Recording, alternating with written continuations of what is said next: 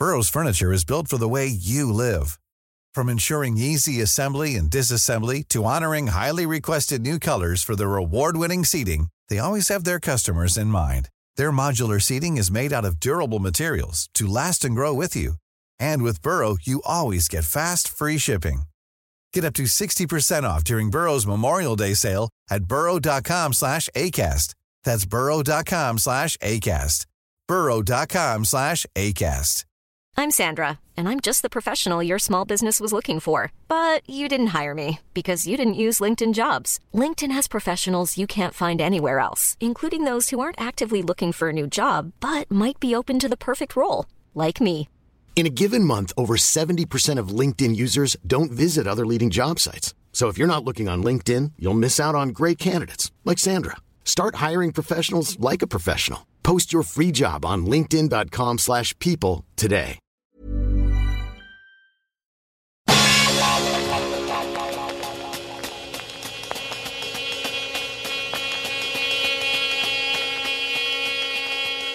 Welcome to Neon, the history behind pop culture.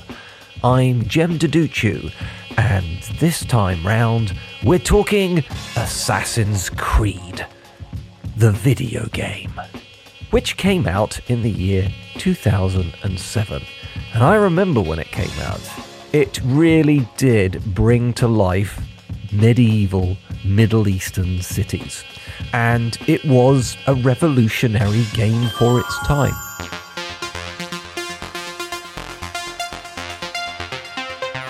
What you got here, Brenda, is a guy who's been creeping around since at least 1700. It's not possible. You've been here for 3.5 hours. Now, how many different ways do you want me to tell the same story? Notice anything unusual about Santa Carla yet? No. It's a pretty cool place. I'm impressed. How many questions does it usually take to spot? As your leader, I encourage you from time to time, and always in a respectful manner, to question my logic. Now to run a computer check on this tape and the professor. Dodge this. The tracks go off in this direction.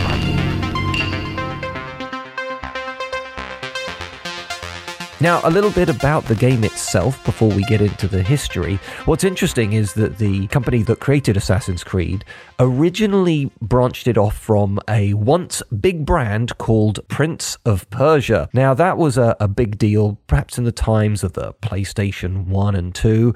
And you may have played them as a kid. They were very fantastical. They had more in common with something like Disney's Aladdin than they had anything to do with actual Persian history. But as they tended to make those games grittier and grittier, went from being cartoonish to more and more gritty, some people in the background thought, well, why don't we actually make them a bit more historically accurate? So the gimmick about the Prince of Persia is you could turn time backwards and forwards. That's some of the ways you solve puzzles, that's some of the ways you fought battles, and you're kind of never that far away from rewinding time a little bit.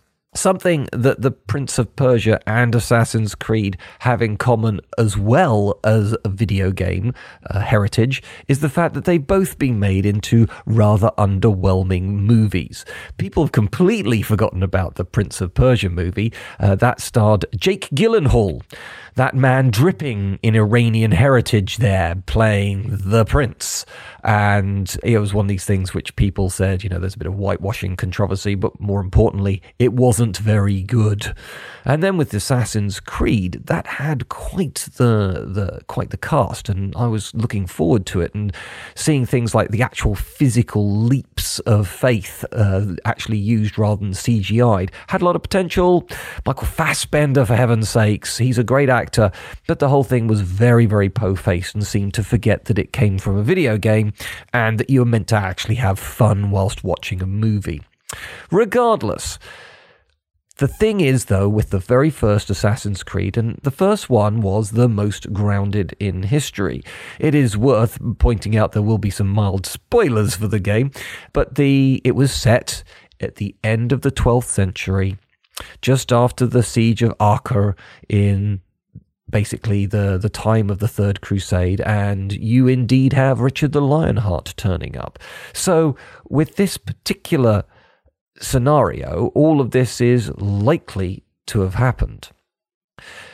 However, the fundamentals of the assassins. Who are the assassins? They are indeed a real group. We get the word assassin from the Al-Hashashins, which is what they were called in the Middle East.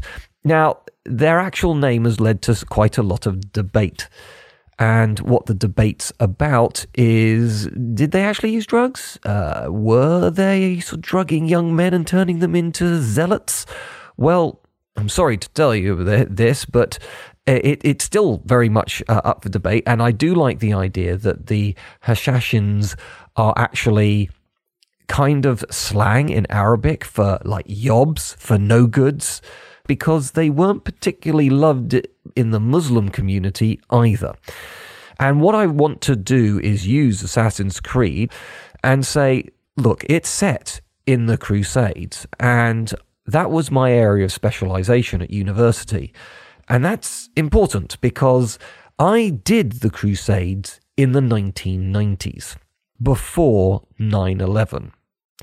Nobody cared about the Crusades in the 1990s. They were a complete dead end of history. Only the mustiest, most corduroy-wearing of historians cared about the Crusades. They were seen in the context of the day, kind of like the Battle of Hastings or the Battle of Agincourt. They were interesting and exotic, but not very relevant to the world around us. All that changed on one sunny September day in America in the year 2001. The terrorist attacks of 9/11 basically showed the world that there were some people who took their religion very, very seriously. And since then, the rise of Islamic terrorism and Western armies tramping around in the Middle East have led to some really terrible history and indeed news stories around the Crusades. The Crusades have become politicized. This completely dead-end corner has become a political hotbed for the last 15, 16 years. And I would like to use this podcast to perhaps explain some of the stuff that did happen and some of the stuff that didn't happen as well. So, how did the Crusades actually happen? Because I've seen a number of revisionist historians saying the First Crusade, when a bunch of Western knights marched into the Middle East with the goal to capture Jerusalem, this is actually a response to Islamic atrocities. People don't seem to want to be able to admit to the fact that the West started it first. Other people also look to the Crusades and say this is a complete clash of civilizations, which again, when you look into the deeper context of it, that ain't true either. There is no reason why Islam and Christianity can't live side by side, because they were able to do so in the middle of the Crusades. So, I want to go way back. I want to go back to the time of Jesus. And indeed, when you look at the teachings of Jesus, he is unambiguous about violence. It's a bad thing that should be avoided at all cost. Love thy brother, turn the other cheek, do unto others as you would have done unto yourself. All those sorts of quotes are there in the Bible. So the question is, how? How did Christians use some kind of sleight of hand to get from what Jesus was saying about avoid violence to declaring war on God's behalf? And to do that, you have to understand what happened to Europe in the early period of the Middle Ages, because Europe was very much under attack. Some people are going to say, oh yes, look at the Muslim explosion out of the Middle East, across North Africa and into Spain, Portugal and southern France. That's true. And indeed, it is worth remembering that there are some places in southern Spain that to this day have been under Muslim rule longer than Christian. That's worth pausing on. But it was not a hotbed of violence all the time. Once the conquest happened, when you look at Islamic Iberian Peninsula, you'll see it was an area of science and learning, and there were wars and battles, but no more so than what was happening in, let's say, between France and the various principalities of Germany. However, it wasn't just threats from Islam that threatened Christianity in the early medieval era. I find it interesting that when England was conquered by the Angles, Jutes and Saxons, this supposedly Christian country fell into paganism. I would argue that that's a sign that Christianity was one of the religions being practiced at the time of the Romans. Just because the Roman emperor decided that they were going to become Christian did not mean that everybody became Christian. But Pope Gregory the Great decided to send specifically missionaries back into England to re-spread the word of Christianity. We're talking about the 700s before England is truly Christian again. So it was attacked by the pagan Angles, Jutes and Saxons. And then just when everything had settled down and we've now got Christian Anglo-Saxon England, it then got attacked over and over again by the Vikings. And the Vikings certainly didn't just attack England, they also attacked Scotland and Ireland, and of course, we've got Normandy in France, which comes basically from the Northmen, the Vikings. The Normans had Viking blood. Paris was besieged multiple times by the Vikings. So, yeah, it's not hard to create a context of Europe was under attack. Christianity was threatened from multiple different sides over multiple centuries. In the East, in places like the very Christian country of Hungary, they were attacked by the Huns in the late Roman era, which is where you get the term Hungary, but then later by the Magyars, which were kind of like the Huns, but again, pagan horsemen coming in from the East, which is why in Hungary, from Hun, they speak Magyar from the Magyars. So there you go, that's that little explanation there. But what it means is that there were many Christian theologians at the time coming up with the idea of the just war. When your abbeys and churches are being desecrated and annihilated by Vikings, don't Christians have the right to defend themselves? And so this idea of turn the other cheek turned into you have the right to defend yourself. And therefore, it didn't take much more of a few steps of philosophical sleight of hand to get to, well, we can declare a proactive, preemptive war for God. The other person that's worth just throwing into how Christianity was militarized was the Emperor Constantine. Now, he's seen very much as the Christian emperor, and he was the one who fought multiple battles in a civil war and saw that his victories came from Jesus. The Milvian Bridge is the critical battle which he should have lost, but he held up a huge banner of Jesus Christ and it led to victory there, in which case Jesus is being used in a war banner, a bit like you might march into battle with your standard of Ares or something like that. The complete opposite, pretty much, of what Jesus had in mind. But suddenly we go from Christians being persecuted in the Roman era to the Roman emperor saying that it's the state religion to try and glue the late empire together. And now you have an army of Christ, quite literally. So this was very broad brushstrokes. This was the evolution. And then in the 1090s at the Council of Clermont, we have Pope Urban II, and he does the famous speech, which, well, I say famous speech. What's interesting is there are a number of first-hand accounts. They don't agree quite what was said, but the bottom line was it was time to reclaim the holy seat of Jerusalem, which many people, many peasants, many Westerners would have seen as heaven on earth, quite literally, to declare a mass pilgrimage to Jerusalem and to make it Christian again because of it's being defiled by those Turks and those Muslims, don't you know?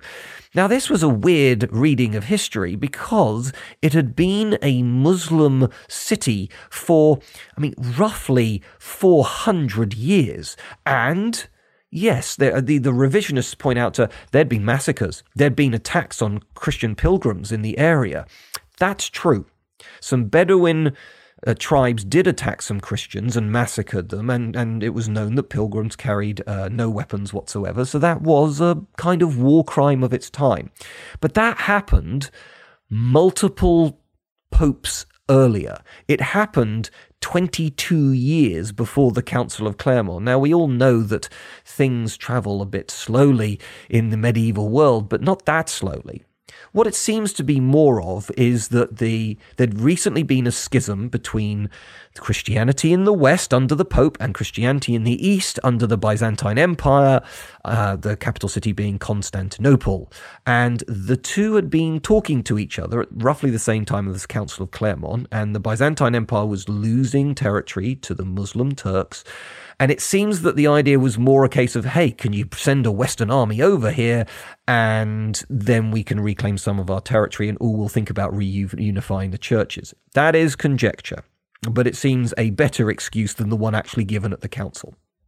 Anyway, this all culminated in the First Crusade marching through across the whole of Europe and then on into Anatolia and then all the way down the coast, stopping at a city called Antioch where there was a year-long siege, and then they ended up getting into Jerusalem in the year 1099 and they celebrated recapturing the holiest city on earth to Christians by carrying out one of the bloodiest massacres in Jerusalem's long and bloody history.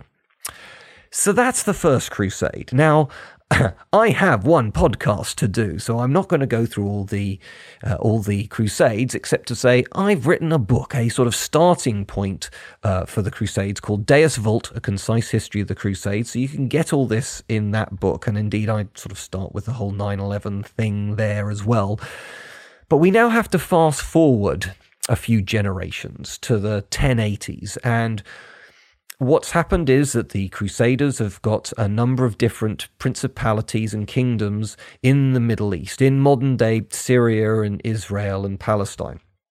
And they always had a problem with manpower. They had enough knights and soldiers to man all the amazingly built castles in the area. Arguably, the greatest castle ever built is Cracta Chevalier, the Rock of the Knights in modern-day Syria. It's been actually used as a fortification recently in the war with ISIS and has actually been damaged through bombings, which is terrible. But that's something that's been around for about 800 years and is still an effective fortification. And when it did eventually fall, you had dozens of knights surrounded by an entire army, and it still took them time to break into that fort. So it's a remarkable fort, and it certainly wasn't the only one. And the main powerhouse of military might in the Middle East were groups called the military orders. The two most famous ones are the Hospitallers and Templars. Again, maybe time for more detail another podcast. But what these guys essentially were.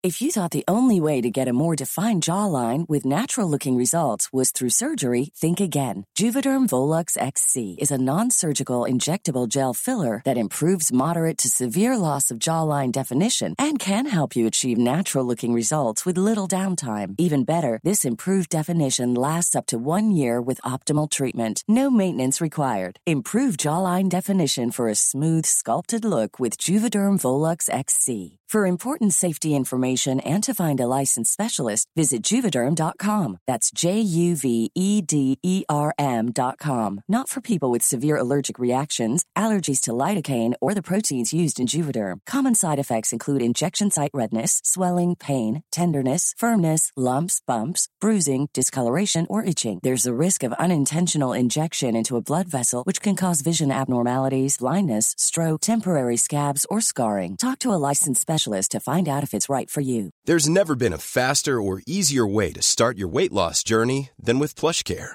PlushCare accepts most insurance plans and gives you online access to board-certified physicians who can prescribe FDA-approved weight loss medications like Wegovy and Zepbound for those who qualify.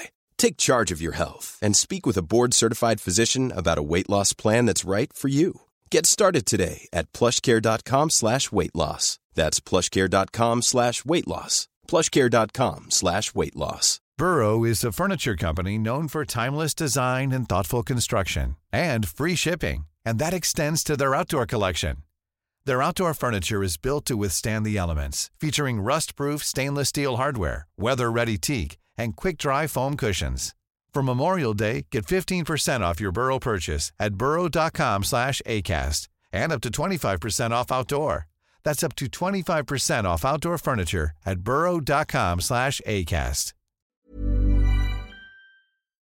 Well, as you are aware, monks prayed. They stayed away from everybody else. They lived in communities. They took a vow of poverty and chastity, and they spent all their time praying, or indeed writing out treaties and copies of the Bible and verse and so on and so forth. The military orders were basically exactly the same thing, except these men did not pray, they fought for God, and they were the best trained, best equipped knights the West had.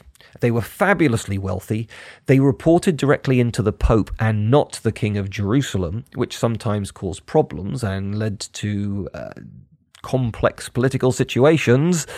Yes, again, an entire book can be written on those. But they got so much money from various donations in the West that they were able to build and experiment in building some of the most elaborate fortifications and castles the world has ever seen. So those castles kept the Holy Land safe from Muslim invaders. Until Saladin turned up. I'm sure most people have heard of Saladin, and he basically lured the Crusaders into a pitched battle. And the Hospitallers actually warned and said, look, if we lose this battle, we won't have the men to man the fortifications. We could lose everything all in one battle. And actually, when you look at history, it is interesting how so many battles are referred to as being decisive, and yet you have the same side slugging it out a year later. But the Battle of Hattin, which is where the Western Knights met Saladin on the Horns of Hattin, a hill area, it genuinely was a decisive victory for Saladin. He'd very carefully poisoned all the wells, and he'd even burnt bushes. We're talking about hot Middle Eastern weather here, exacerbated by flames and no water. And what you can summarize most Crusader clashes with the Muslims is the West liked heavy cavalry, knights dripping in armor and full face helms on male horses. And if they could charge into the much lighter armored Muslim forces, it was like a hot knife through butter. What the Muslims tended to do is they had horse archers. So they rode female horses and wore much lighter clothing, but could actually fire bows from the back of their horses. Now, if that gets hit by a heavy knight, it's done for. But if they can maneuver, if they have room for maneuver, they can dodge the brute force and impact of a heavy cavalry charge and keep peppering the enemy with arrows from all directions and carry out feints and fake retreats and all this kind of stuff. So you've got a very nimble force by comparison. And the Westerners allowed Saladin enough space that he did exactly what he planned to do in his battle. The knights charged uphill, which drags on their momentum anyway. He just allowed his forces to melt to either side. The knights ran through the army, causing no damage. The Turkish and Muslim and Syrian and Arab forces reformed, separating the knights from the main body of the Westerners, and the Franks, as they're called, and game over. At that point, Saladin starts rolling back pretty much every single principality and territory in the Middle East. And it's the Third Crusade that was called to try and stop this. And Richard the Lionheart, for the record, he was a terrible king of England. Lots of people get misty-eyed about Richard. He was a warmonger. He couldn't speak English. He spoke French first. He said that he would happily sell London if only he could find a buyer. In his 10-year reign, give or take, he only spent 11 months in the country. People say, oh, well, he was captured after the Third Crusade. He could have been here longer.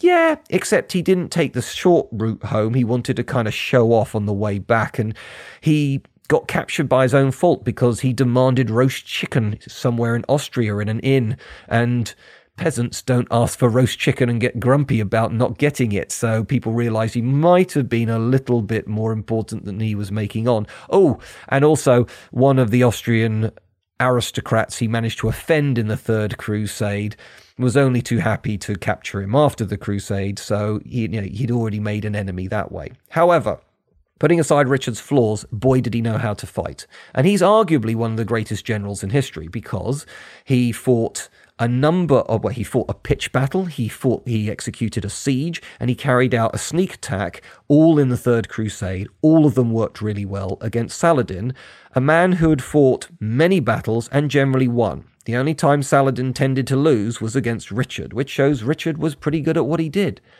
And then when Richard eventually came back to the west, he fought Philip Augustus, the King of France, and basically beat him every time, which again, if you look at what Philip was doing with King John afterwards, Philip won every time. So it does show you that Richard was very, very good, and therefore he's a great character to have in the Assassin's Creed game. And also, just after the Siege of Acre, one of Richard's greatest victories, that's a great thing to put him in. However, let's get back to the assassins, shall we? Because I'm going to bring up Marco Polo now. Marco Polo tells a great story. Marco Polo says that the way these assassins, were inducted is they were taken to outside a great fort and they were imbibed with hash cakes. They were drugged and fell asleep. And then they woke up in this garden of paradise with dancing girls and fresh figs and all the good stuff. And they stay there for a day and they find it absolutely amazing. And then they are given more hash cakes and they fall asleep, and then they appear again outside this castle, and the leader of the assassins tells them that they have just witnessed paradise. They have just been to heaven for a brief amount of time, and they can have it again if they fight as an assassin, these religious zealots. And it's a marvelous story. It's not true, and what the modern world shows is you don't need to do anything as elaborate as that to convince young men to self-immolate in the names of religion. But the thing about the assassins is, although they were Muslim, and to be specific, they were actually Nizari Ismailis, which is a branch of Shia Islam, they were hated by all Muslims. The assassins, and the name is used accurately, they used poison daggers and they would attack key targets in the Middle East. So if it was deemed by the Old Man of the Mountain, that was the name of the title of the leader of the assassins, and indeed there he is in the Assassin's Creed game, although it turns out later he's got access to alien technology and everything's after an apple and all this stuff, but the apple's actually a technical marvel, and it gets a bit weird. Rather unsatisfactory ending to the game. If you've never completed it and you just cannot beat the Old Man in the Mountains, it's don't attack him. You always have to dodge and riposte. That's the way you kill him. Anyway, I told you there'd be some mild spoilers. But the point is that it was down to the Old Man of the Mountains choosing who lives and who dies. And these men would be sent out to attack key figures. And what's interesting is, going back to the military orders, is the assassins realized fairly early on that there was no point killing the leader of the Templars, the leader of the Hospitallers, because they were just instantly replaced. There were loads of men that could do that job. What they needed to do was kill things like the Shah of Persia or the Count of Tripoli, etc., the actual families running various sites. And these men would attack with poison daggers, and they showed no fear in being hacked to pieces after the assassination attempt. The assassins were genuinely feared, and they had chosen their locations very wisely. It was a string of castles in modern-day Syria and northern Iraq and Iran as well, really arid areas. So where the castles weren't impregnable, to actually get a besieging army to sit in a desert whilst you're besieging this hard nut to crack is really, really difficult. There is basically, no way to do it. And when you're looking at the forces of the Crusades, you have to take into account things like Saladin. You have to take into account the Franks, the Western Christian Crusaders. You also have to take into account things like the Byzantine Empire. But whereas the assassins had very few men, disproportionately, they caused more damage and destruction, particularly in terms of dynastic takeovers, sons being murdered and etc., etc. They have to be put in this list of other military forces that affected the outcome of the Crusades. But make no mistake about it, they were just as feared in the Islamic world as they were in the Christian world. They didn't care what your religion was. If the old man said you died, you died. That was until you come across the simply most destructive force in the Middle Ages. That is the Mongols. And the 13th century, if you're going to look at the entire world, has to be Mongol. These guys erupted out of Mongolia. And eventually they were to capture the whole of China, the whole of Russia, pretty much the entire Middle East. These people managed to fight and win a battle in Poland. And so what you have with the Mongol Empire in the 13th century is, well, there are two ways of setting up. In terms of overall size, it's the second largest, full stop. British Empire number 1, Mongols number 2. But in terms of a land-based empire, the thing about the British Empire is it was water-based and the lands were spread all over the globe. But in terms of one continuous empire, it was the largest. In terms of largest land-based empire, it was the largest. And they did this through sheer bloody violence at all times. And the assassins made a mistake. They killed some Mongol diplomats, at which point the Mongols were actually surprisingly fair. If you capitulated unconditionally and you paid your bills, chances are the Mongols would leave you alone. The reality is the Mongols never had enough men to properly occupy somewhere like China or, spread themselves too thinly across the whole of Russia. What they did is they made sure that their extreme violence was there and everybody knew about it so that nobody dared cross them. So if you did what they told you to do, you basically got an easy ride, surprisingly so. But if you incur their wrath by killing things like diplomats and messengers, you could expect zero mercy. And the Mongols were the ones that were their sheer bloody-mindedness meant that they had to exact their revenge on the assassins. And they were the ones that went to these castles in the middle of the desert. And they were the ones that carried out siege warfare. And they were the ones who did not care how much men and money it took to dismantle the assassins. They did so. And they did so in their bloody way. They managed to pull together these men and communities. There were women there as well. And if they weren't butchered on the spot, they were marched into deserts and simply died of malnourishment and lack of water. But they dismantled the assassins as a big political power. They still existed afterwards because we know this, because later on, now, there's great debate about whether this is a continuation of the 8th Crusade or whether it can be considered the 9th Crusade, but bottom line, we have Prince Edward, who would later become Edward I, King of England. But Prince Edward was on crusade in the Middle East, and this is after the assassins were dismantled. And Edward was convinced that he needed to talk to a local trader in his private quarters.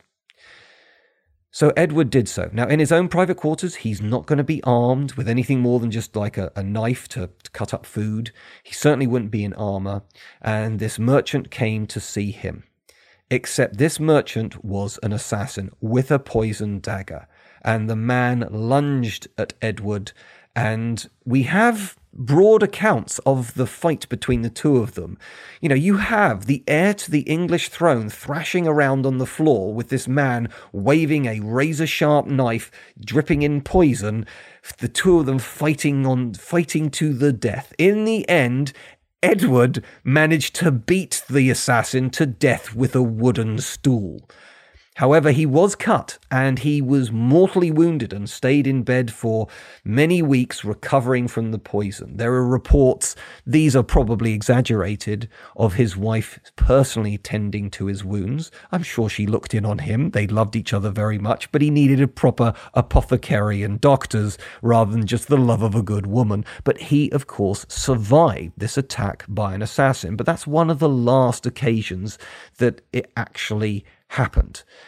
The reality is the Mongols did everybody a favor. Nobody liked the assassins, but they were very much a past force by the time you get to 1300. They're not really a thing anymore. And this is something that Assassin's Creed just can't let go of. The Templars, similarly, as I've already mentioned, military order, and in the game, it's the Templars versus the Assassins, and that makes sense in the first game. But by the time we get to games number 2, 3, 4, particularly when we get to things like Assassin's Creed 3, which for the record is set during the American War of Revolution. First of all, there are no assassins anymore, but secondly, the Templars were destroyed, and there are loads of conspiracy theories around this. People going, oh yeah, well what happened to their money? Fair point. But the answer is we don't know. The answer isn't, it's definitely buried in a church in Scotland, okay? Oh, and how did the Templars make all their money? Well, it's got nothing to do with Jesus or knowing that he's got a family tree or anything like that. The Templars were one of many military orders, and actually the Hospitallers, which have been evolved into St. John's Ambulance, and is where we get the term hospital from, for the record, they also tended to the sick as well as fighting for Christ.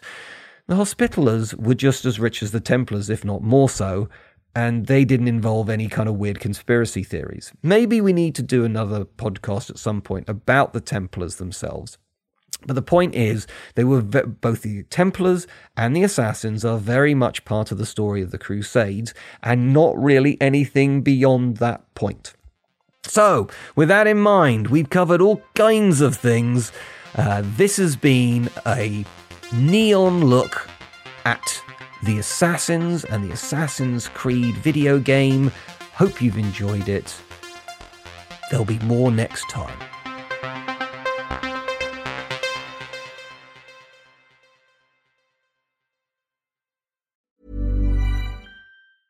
Hey, it's Danny Pellegrino from Everything Iconic.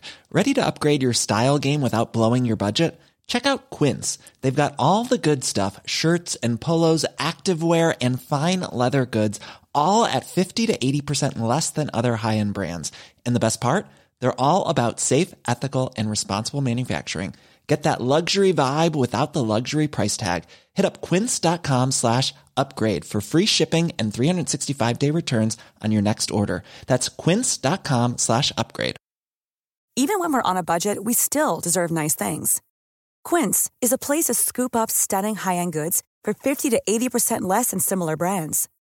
They have buttery soft cashmere sweaters starting at $50, luxurious Italian leather bags, and so much more. Plus, Quince only works with factories that use safe, ethical, and responsible manufacturing. Get the high-end goods you'll love without the high price tag with Quince. Go to quince.com/style for free shipping and 365-day returns.